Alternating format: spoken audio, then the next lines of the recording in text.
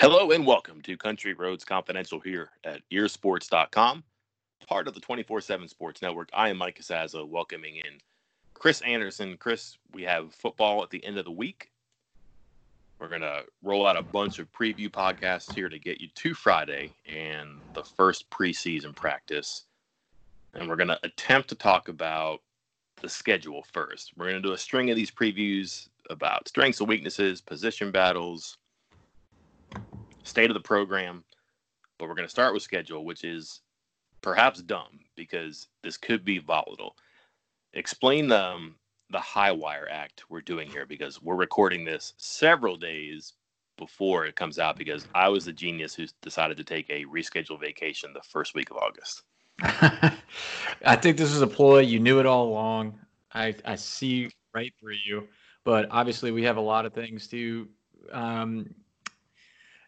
consider here because West Virginia, the Big 12, all of college football, the early season stuff is up in the air, and the Big 12 has kind of punted on making a decision.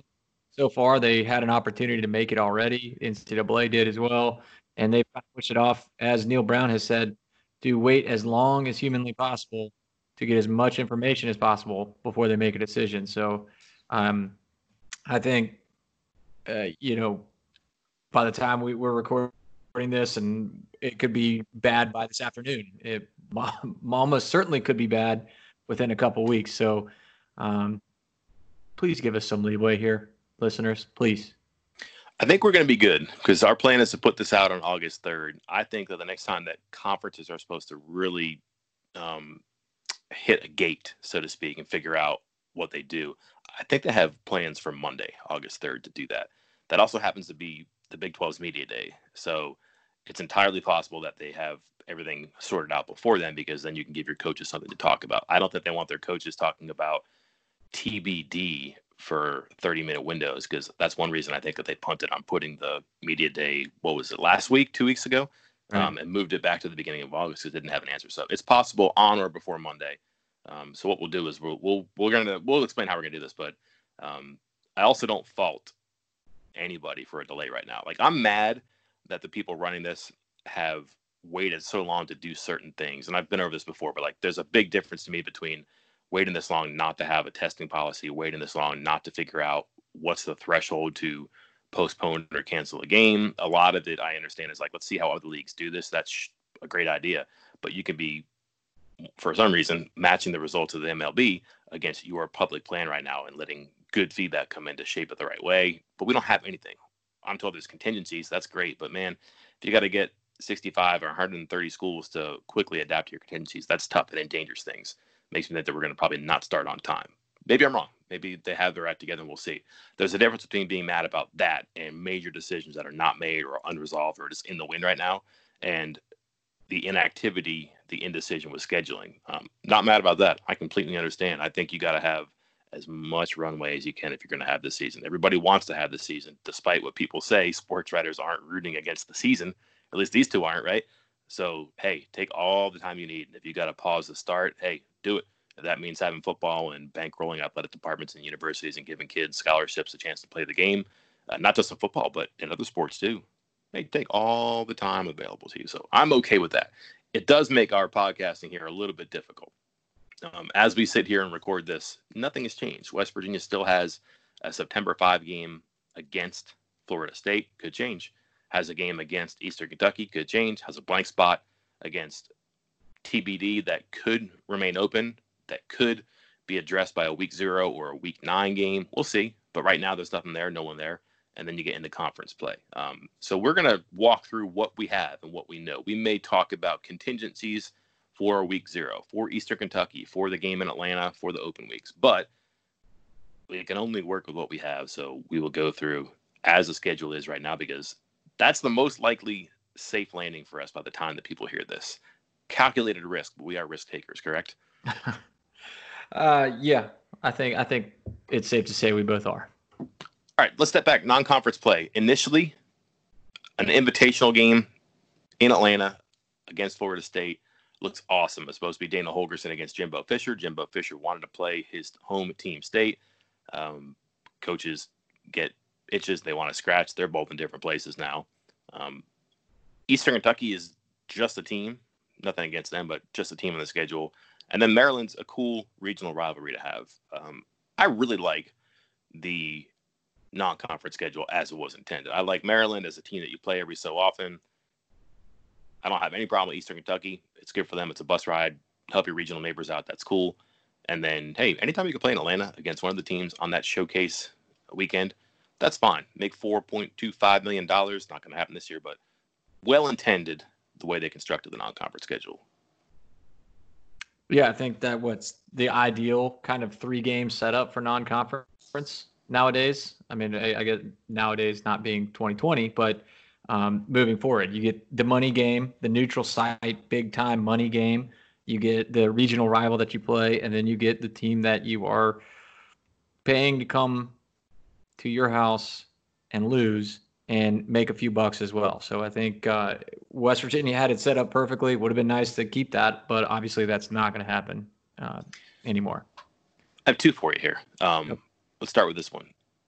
There's a good chance that the game in Atlanta doesn't happen because they probably can't afford to pay the teams.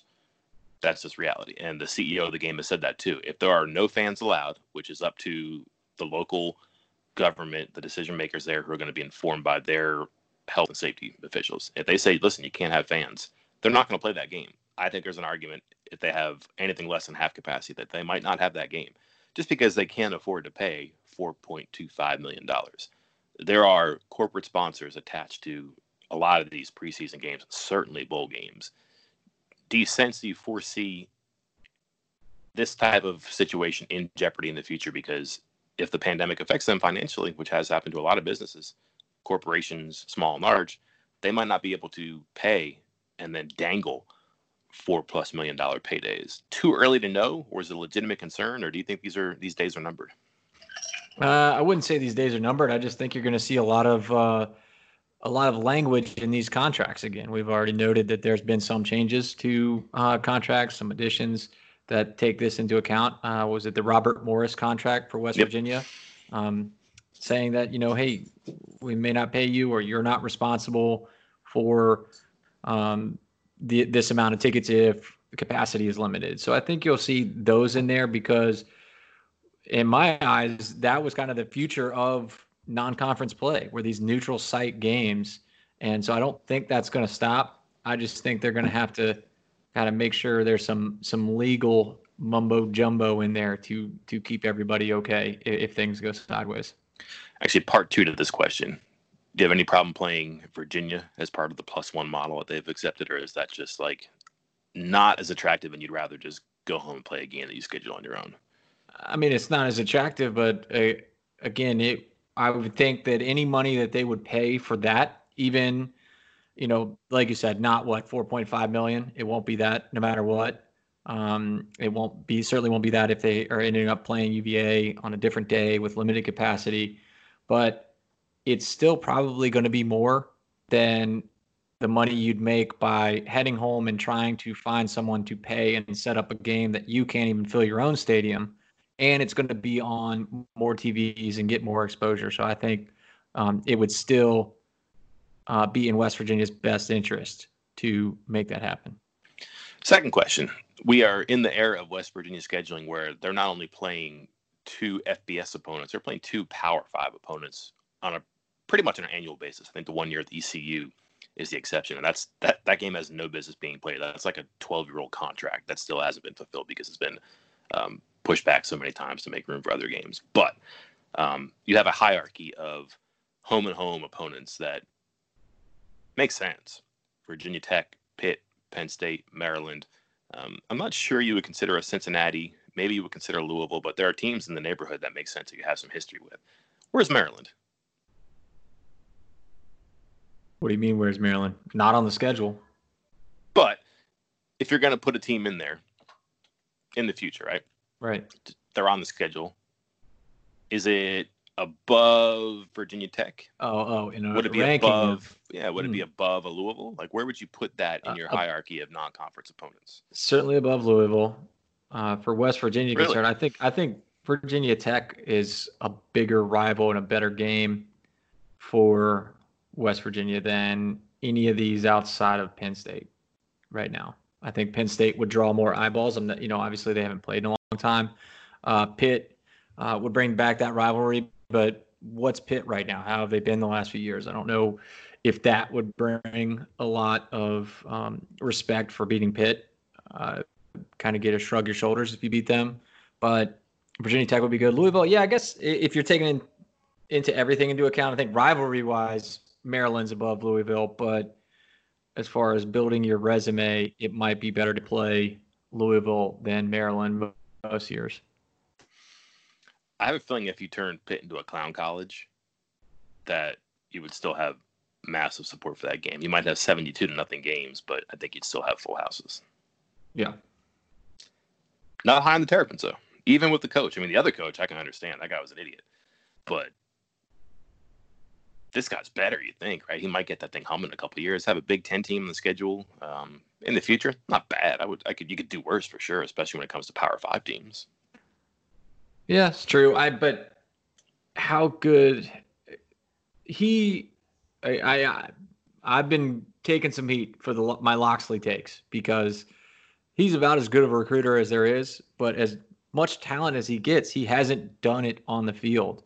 And I know I'm one of the biggest proponents of Jimmy's and Joe's instead of X's and O's, but he seems to, no matter how much talent he gets, whether it was his first stint at Maryland or when he went to, New Mexico, has not excelled even with talent. Last year was not great. And they have, you can't say this roster's depleted. It's not depleted. They are getting talent. They are getting better talent than a lot of other programs that do better than them. So I have not bought into the Loxley hype as much as others, but maybe you give him a couple more years. Maybe he can figure it out, and maybe it's a better game. But I'd still think you'd get a little more credit for beating Louisville at this point. He's 6-40 as a head coach. Did you know that? I did know that. That's why I'm arguing right here. There was a time in the winter of 2007 where he was a really popular name here. He did not interview. He was due to interview after the Fiesta Bowl. That obviously never happened. But that was a name a lot of people said, man, love that Illinois offense. And, he'd be a great guy to have because he seems like he's an up-and-comer. Stars faded a little bit, too. Last one on non-conference. Of the teams we haven't mentioned that do make sense, perhaps Louisville would be one. They're not on the schedule anytime soon. But are there guys in the region? I can think of one right off the top of my head. Are there schools in the region that, again, are that geographical footprint that makes sense that you would get on the schedule? I have 2 in mind, maybe 3. One's obvious. Why don't you go first then, if you got all the answers? So we have to say Kentucky be an obvious one, right? Yes, that was the very first one that popped into my mind, right? All right, and then are we keeping this to Power 5? I would think so. Would you play Purdue? No, I wouldn't. Okay. I think what are you gaining by beating Purdue? I mean, I get that they're Big Ten, but when I say Purdue football to you, like, what comes to mind? I mean, they haven't been bad. They haven't been terrible. But I'm projecting that you're probably not going to play them before 2026, and I love their coach, man. I think that's going to be a pretty good program in a while. Like, I think it could compete for a Big Ten title if he stays there and does that. So I'm kind of investing in the fact that it's not too far geographically. It makes some sense. And you're investing in the fact that this might be a really good program in a couple of years. Right now, you wouldn't be falling over people to go and get tickets for a 2020 game unless you love Rondale Moore. But I wonder where they could be in 6 years, 5 years, whenever you might play a game like that. That's kind of what I'm thinking of here. Kentucky just makes sense because of the head coach and it's a border game and stuff like that. But I'm looking a little bit into a crystal ball where I think Purdue could be good. Boy, that's kind of a homer pick. If I didn't know any better, I'd say you went to Purdue from Indiana, something, because they have not been. I was about to say they are really bad and it wasn't worth it, and then I thought, wait, weren't they good for a couple years? And maybe I'm being too harsh here. I just went back and looked. It's not good. It's not good. Yeah. I think the last time they had an 8-win season. Last time they had an 8-win season was 2007. Was the last time they had it, and they've only had 2 7-win seasons during that time. And then my last one, I went through the two conferences that make the most sense. I just don't see anybody else in the Big Ten that does it for me. Like, we have Maryland. You have rained all over Purdue. I don't think Ohio State's happening, and you already have Penn State. So I'm not interested in Rutgers again either. Like, that's done. That's not like bringing back Miami from the Big East days, right? It's not the same thing at all. And then I look at the ACC. We already have Tech. I don't sense a lot of excitement about Virginia. You already have Pittsburgh. You played NC State. I don't think Miami would happen. We talked about Louisville. So I didn't have one there. So I had to go back to the SEC. And, man, both sides, when it happened, were pumped about Tennessee. That would be the one I would think that could be worth pursuing in the future, because it'd be a great road game for you. And then you're going to have no trouble with tickets for a season opening game. You did it at a neutral. Home and home would be pretty cool, I think. I don't know if I want to deal with Tennessee fans again, Mike. I might pass, if that's all right with you. I think whatever it was that Dana said, something about joking about the injury reports or hiding the depth chart. They're being serious about the depth chart. And I think I just tweeted his comments from the radio show, and it got picked up by Vol Twitter. And my mentions were filled for weeks. I got invited onto like 20 different radio shows in Tennessee. And it was incessant. And then obviously West Virginia came out and just whooped them. And then it was just silence. And so I don't know. That would be but that's the kind of, I guess that's what you're looking for though. When you're talking college football, you're looking for that kind of, lack of a better word, crazy. You want that. So it was good and bad and everything in between. So maybe that's what you're looking for in college football. Yeah, I think Tennessee is more of your week 1 opponent. Purdue is more of like your week 3 opponent. Like, let Purdue win some games. Like, oh, that stuff that people whispered about over the summer, and then also on a podcast 6 years earlier, maybe that was true. Tennessee, if they're 4-8 or if they're 10-2, they're going to carry the summer for you and make that game 1 really appealing. So that would work. Do you have any ideas now that you passed the buck to me? No, I mean, how much is there for UVA, for instance? Like, I know we've discussed that as a possibility in Atlanta, but it's a very milquetoast program, don't you think? Right? Like, I don't even know if there'd be, like, it's neighboring, and there was some fun with it in basketball, but I think that was because UVA is good in basketball. Even if Bronco Mendenhall kind of lifts them up a little bit, I don't even know if there'd be any, like, trash talking or anything. I think it'd just be another game. I don't even know if that'd be exciting. Am I wrong? Well, Virginia fans aren't going to make fun of West Virginia fans' sweater vests. And the West Virginia fans aren't going to make fun of the Virginia fans' flannel tops. So there's not a whole lot of common ground here. It's kind of a blue blood, blue collar kind of a thing, which might actually be a pretty good offseason billing. Too bad they don't have much of a runway for that too. By the way, I'm thinking back to the Tennessee thing, and I remember that now. Their roster online had no heights and no weights all summer. Like, just had nothing. And the people were like, well, what are we, like, you're watching film, you're like, number 80 looks big. What's his deal? And there's no information for him online. You can't find it anywhere. So that did not make West Virginia very happy too. So if you had your druthers now, Chris, and you're in the room, would you prefer to play week 0, get a tune-up for whomever in Atlanta? Would you play Virginia, or would you say thanks but no thanks? We'll take our chance of scheduling a week 1 team with or without week 0. Would you fill the Maryland spot with anybody, or would you maybe move somebody forward in the back of the schedule? There's a way you could play Oklahoma that week instead of Maryland, for example. How would you deal with this gigantic cloud over the first month of the season? It's a couple moving parts, but I would try to move Eastern Kentucky up to week 0. I would let that be my warm-up game. I would try to get a couple more practices in, and then you go into Atlanta. If they switched it so that West Virginia was playing UVA instead of Florida State, I'd still play it. Like I said, you're still going to get more money than you would if you played at home. You're going to get more exposure. UVA might actually be better for WVU right now for in week 2. So I'm not opposed to it at all. And then you kind of rained on my parade in the other podcast we did when I said move Iowa State from the final week up to, was it the 12th or the 19th, I believe, was originally an open weekend for Iowa State. But literally 20 minutes before we discussed that on the podcast, Iowa State announced that they had scheduled a game with Ball State for that weekend. So that can't really happen. But you mentioned Oklahoma, you could move up. Boy, that'd be kind of tough to play them early in the season, but maybe it's better. Maybe you want to play Oklahoma that still has a new quarterback early in the year, and then even if you get beat badly by what many perceive to be the best team in the Big 12, that happens early. You get it over with, and then you kind of go. It's not going to get any more difficult from there, and take that approach. So I like that actually. You want to know a theory that someone told me here? This is pretty cool actually.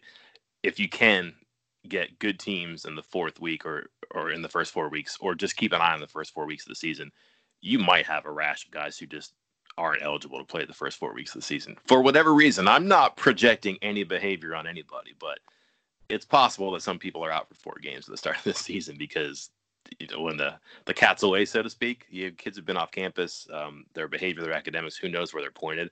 There's a chance, who knows? And then more importantly, too, you get people on campus, not just football teams, but students, and you have them intermingling or whatever. Who knows at what strength those rosters are going to be? You're going to have a much better way to understand data and information and behaviors and how to control it in the latter part of the season than you will in the first part of the season. So there is some sort of a method and madness involved with the first 4 weeks of the season and how deep, how developed rosters are going to be. Tinfoil, I understand, but man, that's the way people think right now. It kind of amazes me, but it's not a bad idea, right? No, I think I agree with everything you just said, and even before all of those. Whoa, hold on. Where's my even bell? Before all of those other aspects there that you're mentioning, the guys getting in trouble, the potential for players being placed on quarantine. I do believe there'll be a higher percentage of players placed on quarantine earlier in the year than later, because for the reasons you just mentioned, that guys are going to be intermingling with students that are just getting back to campus in most places. But even before all that, you typically want to play teams earlier in the year, the better teams earlier in the year, to try to catch them off guard or catch them while they're still adapting. So yeah, definitely. I mean, if you can move Oklahoma up, play them week 3, whatever, week 4, do it. Absolutely do it and get it out of the way. Yeah, I love playing week 0. If it's against somebody not Eastern Kentucky, that's fine with me. I really think it's important to start and give yourself a net at the end of the season, so that's okay with me. There's talk about maybe playing as deep as December 12th. West Virginia's last game right now is currently scheduled for Friday, November 27th. So you're talking an extra 2 full weeks of season. That's not bad. But I love week 0. I just think it makes sense. You can schedule a win. You can get somebody. You can get a home game. That's fine. Ideally, Eastern Kentucky. The problem there is that if you don't get Eastern Kentucky in week 1 and Chick-fil-A makes you take the payday by playing September 7th, then you got to play September 12th against somebody to fill that Eastern Kentucky spot, unless you keep that blank. But then you run a risk keeping the 12th and 19th blank. It's a puzzle. And even if you move Oklahoma from November 7 to September 19, then you're going to have October 31 and November 7 off. So you don't want that much open space. But then again, it might be smart to create 2 open weeks, because let's just say TCU, in at one time a hot spot in the country, Dallas had bad numbers. Let's just say they can't play on the 10th. Hey, we could play on the 31st. Now you've got a spot in your schedule that you kept open. You can do that. Similar, Texas, maybe you can't play the 17th. We could play November 7th. Maybe you can do something like that. I have to look at those schedules and make sure they have spots. I should have done my homework there. But maybe you want to be more efficient and not have back-to-back open weeks. Maybe having back-to-back open weeks isn't necessarily a bad idea. It kind of creates some flexibility for you and for others. So, man, what a puzzle to try to solve without any type of guidance right now. You're working on 10, 12 different contingencies, and it's going to come down to one. And hopefully you have a plan that's well developed and go forward from there. Let's go to conference play. And let me just ask you this. If they stick with playing football in 2020, what is the percentage likelihood that the order of conference games does not change? Never mind, not the dates necessarily, because maybe you just say, listen, we're going to start conference play on October 10th and you just back everything up because you have those 2 weeks to use. Do you worry about things being jumbled, or do you think that the order of games we have right now is how it's going to be, because that just makes the most sense for continuity? I actually think there's very little chance it sticks in the same order, because I think there's going to be a couple open weeks and they're going to be moving things around. I mean, we've already seen it with baseball. Again, the Marlins, like, they've already had to cancel a whole week of games, postpone them, not cancel them, postpone them, and move schedules around. So college football needs to be prepared for the same thing and know that they are likely going to have to do the same thing. So you peeked at the schedule, right? For WVU? Yeah. Yeah, of course. Peek again, but what stands out to you? A date, an opponent, a pattern, anything? Because I have a few that jump out to me. The early finish stood out to me, finishing at Iowa State on November 27th. That's the day after Thanksgiving. That last 4 games, I mean, I'm not sure it can get much tougher. No, Oklahoma, at Oklahoma State, Baylor, and then at Iowa State. That's brutal. And I feel like we say this every year that West Virginia just has a brutal back end of their schedule, or, the late October, early November games are just horribly hard. And we documented before, what was it, October, that Dana had a really hard time in over his last few years, the record after Halloween was just horrid. Right. I don't think that trend's going to change much this year, because that is a brutal last 4 games. Here's one for you. Go. Home, Kansas State. At Texas Tech. Home, TCU. At Texas. Home, Kansas. Off. Home, Oklahoma. At Oklahoma State. Home, Baylor. At Iowa State. Every other game is a road game. Mm-hmm. And you think, well, that's a bummer, because you'd like to get some momentum and play like 2 in a row at home. It's cool if you don't have to play 2 in a row on the road, because that's tough. But you beat a good team on the road and you have back-to-back home games. That's awesome. You can't do that. Well, there's a chance here, though. They alternate, but there's that one home blank home. 24th of October, 31st, 7th of November. Kansas off, Oklahoma. They're going to be home from the night of October 17th until Friday, November 13th. That's darn near a month at home. That's pretty great, pretty rare in college football, because they get a little bit of a benefit with a home game, or an off week, but they have back-to-back home games. And again, who knows against Texas? You might not win that one, but you should beat Kansas at home. You're off, and then you get a ton of time to get ready for Oklahoma.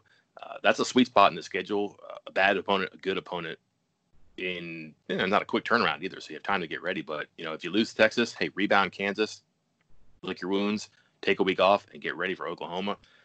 That's a pivot point in the season, some type of a hinge where you could save yourself from a certain fate, or you could realign yourself, or you could really redirect yourself toward a higher finish in the conference. I like that spot. That's a vulnerable position, but it's also perhaps a fortuitous position too. Not too shabby. Where else was I looking? I was trying to see. I also like and it's something that, well, we'll see what happens with the Friday after Thanksgiving. The no midweek games.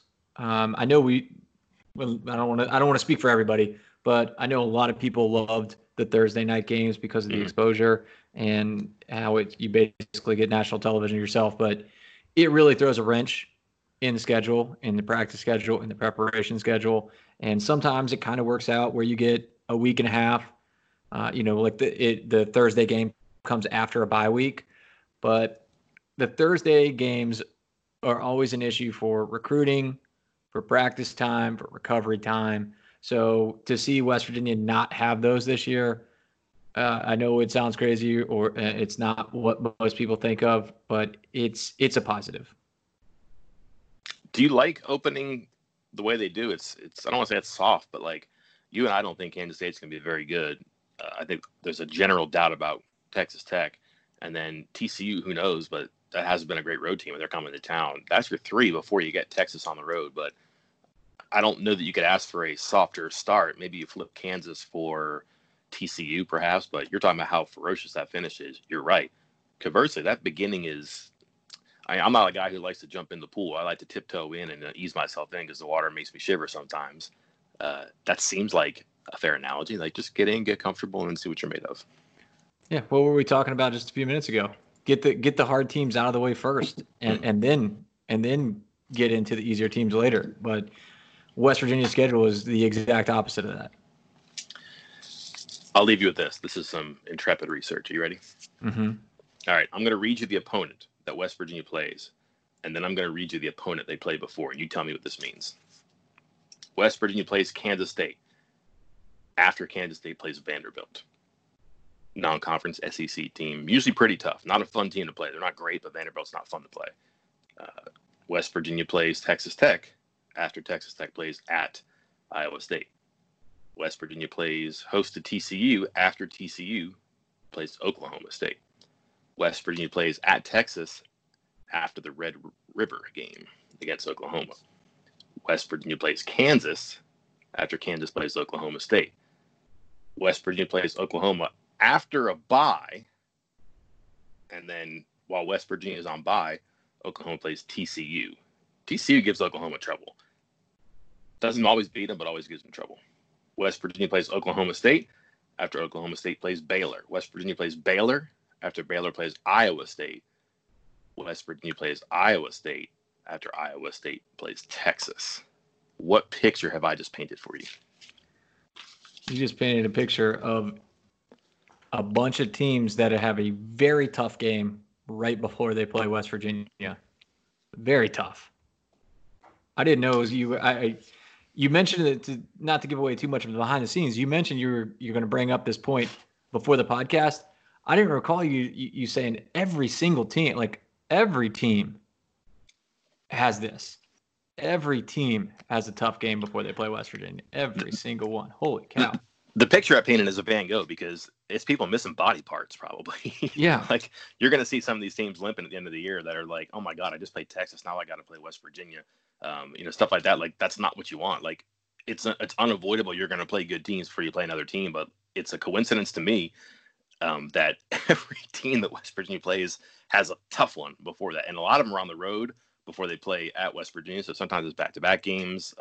That's very tricky. And we looked at this before. There's been times in the past where I don't remember the year, but I remember Holgorsen wasn't happy about it. But like 5 of the 9 Big 12 opponents had a bye week the week before they played West Virginia. I think one year West Virginia had 3 back-to-back Big 12 games, or maybe like it was 2, and then 2 others were separated by an open week, or it was 3 in a row. So there's been some conspicuous scheduling things that have definitely conspired against West Virginia.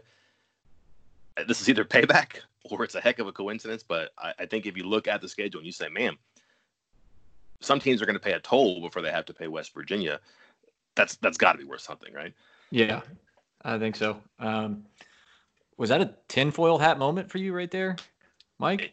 It just struck me. It's something I do every year and just look at like, okay, what are they doing? And like sometimes you'll find patterns like, oh man, the 4 or 5 of the teams have an open week the week before. Oh man, actually for whatever reason, West Virginia has played Oklahoma or Texas after the Red River game. I want to say at least a couple of years in a row, and that's good.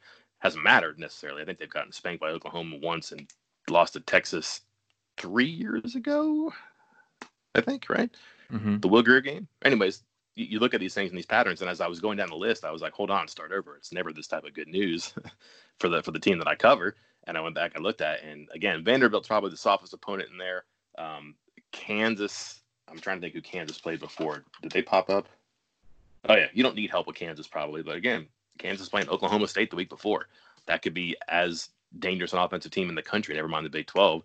Probably going to leave a mark on the team in blue when they come to West Virginia a week later. Are they going to be as confident, as able, as healthy to defend West Virginia? I don't know. The other part of that is too that you play all those tough teams, you win or you do well. West Virginia suddenly isn't as difficult, isn't as challenging. It's not as much of an ask because you played such a tough team before that. So it could go both ways, but it's impossible to notice that type of pattern exists. And it's also impossible to ignore that it could be good for a team that, like everybody else, is going to need help, is going to need advantages this year. That's a good one to have. Translation, Mike Casazza's picking the over, folks. Go ahead and place your bets now. He's the gambling man. He said it earlier. And I think that's what he's hinting at. Cashing out my Robin Hood, going right back into DraftKings. So what do you do? Well, we are on schedule here for the rest of the week leading up until Friday and the first practice. This is part 1. 3 more coming. We'll wrap it up for now. So until next time, I am Mike Casazza. And I'm Chris Anderson. We will talk to you later.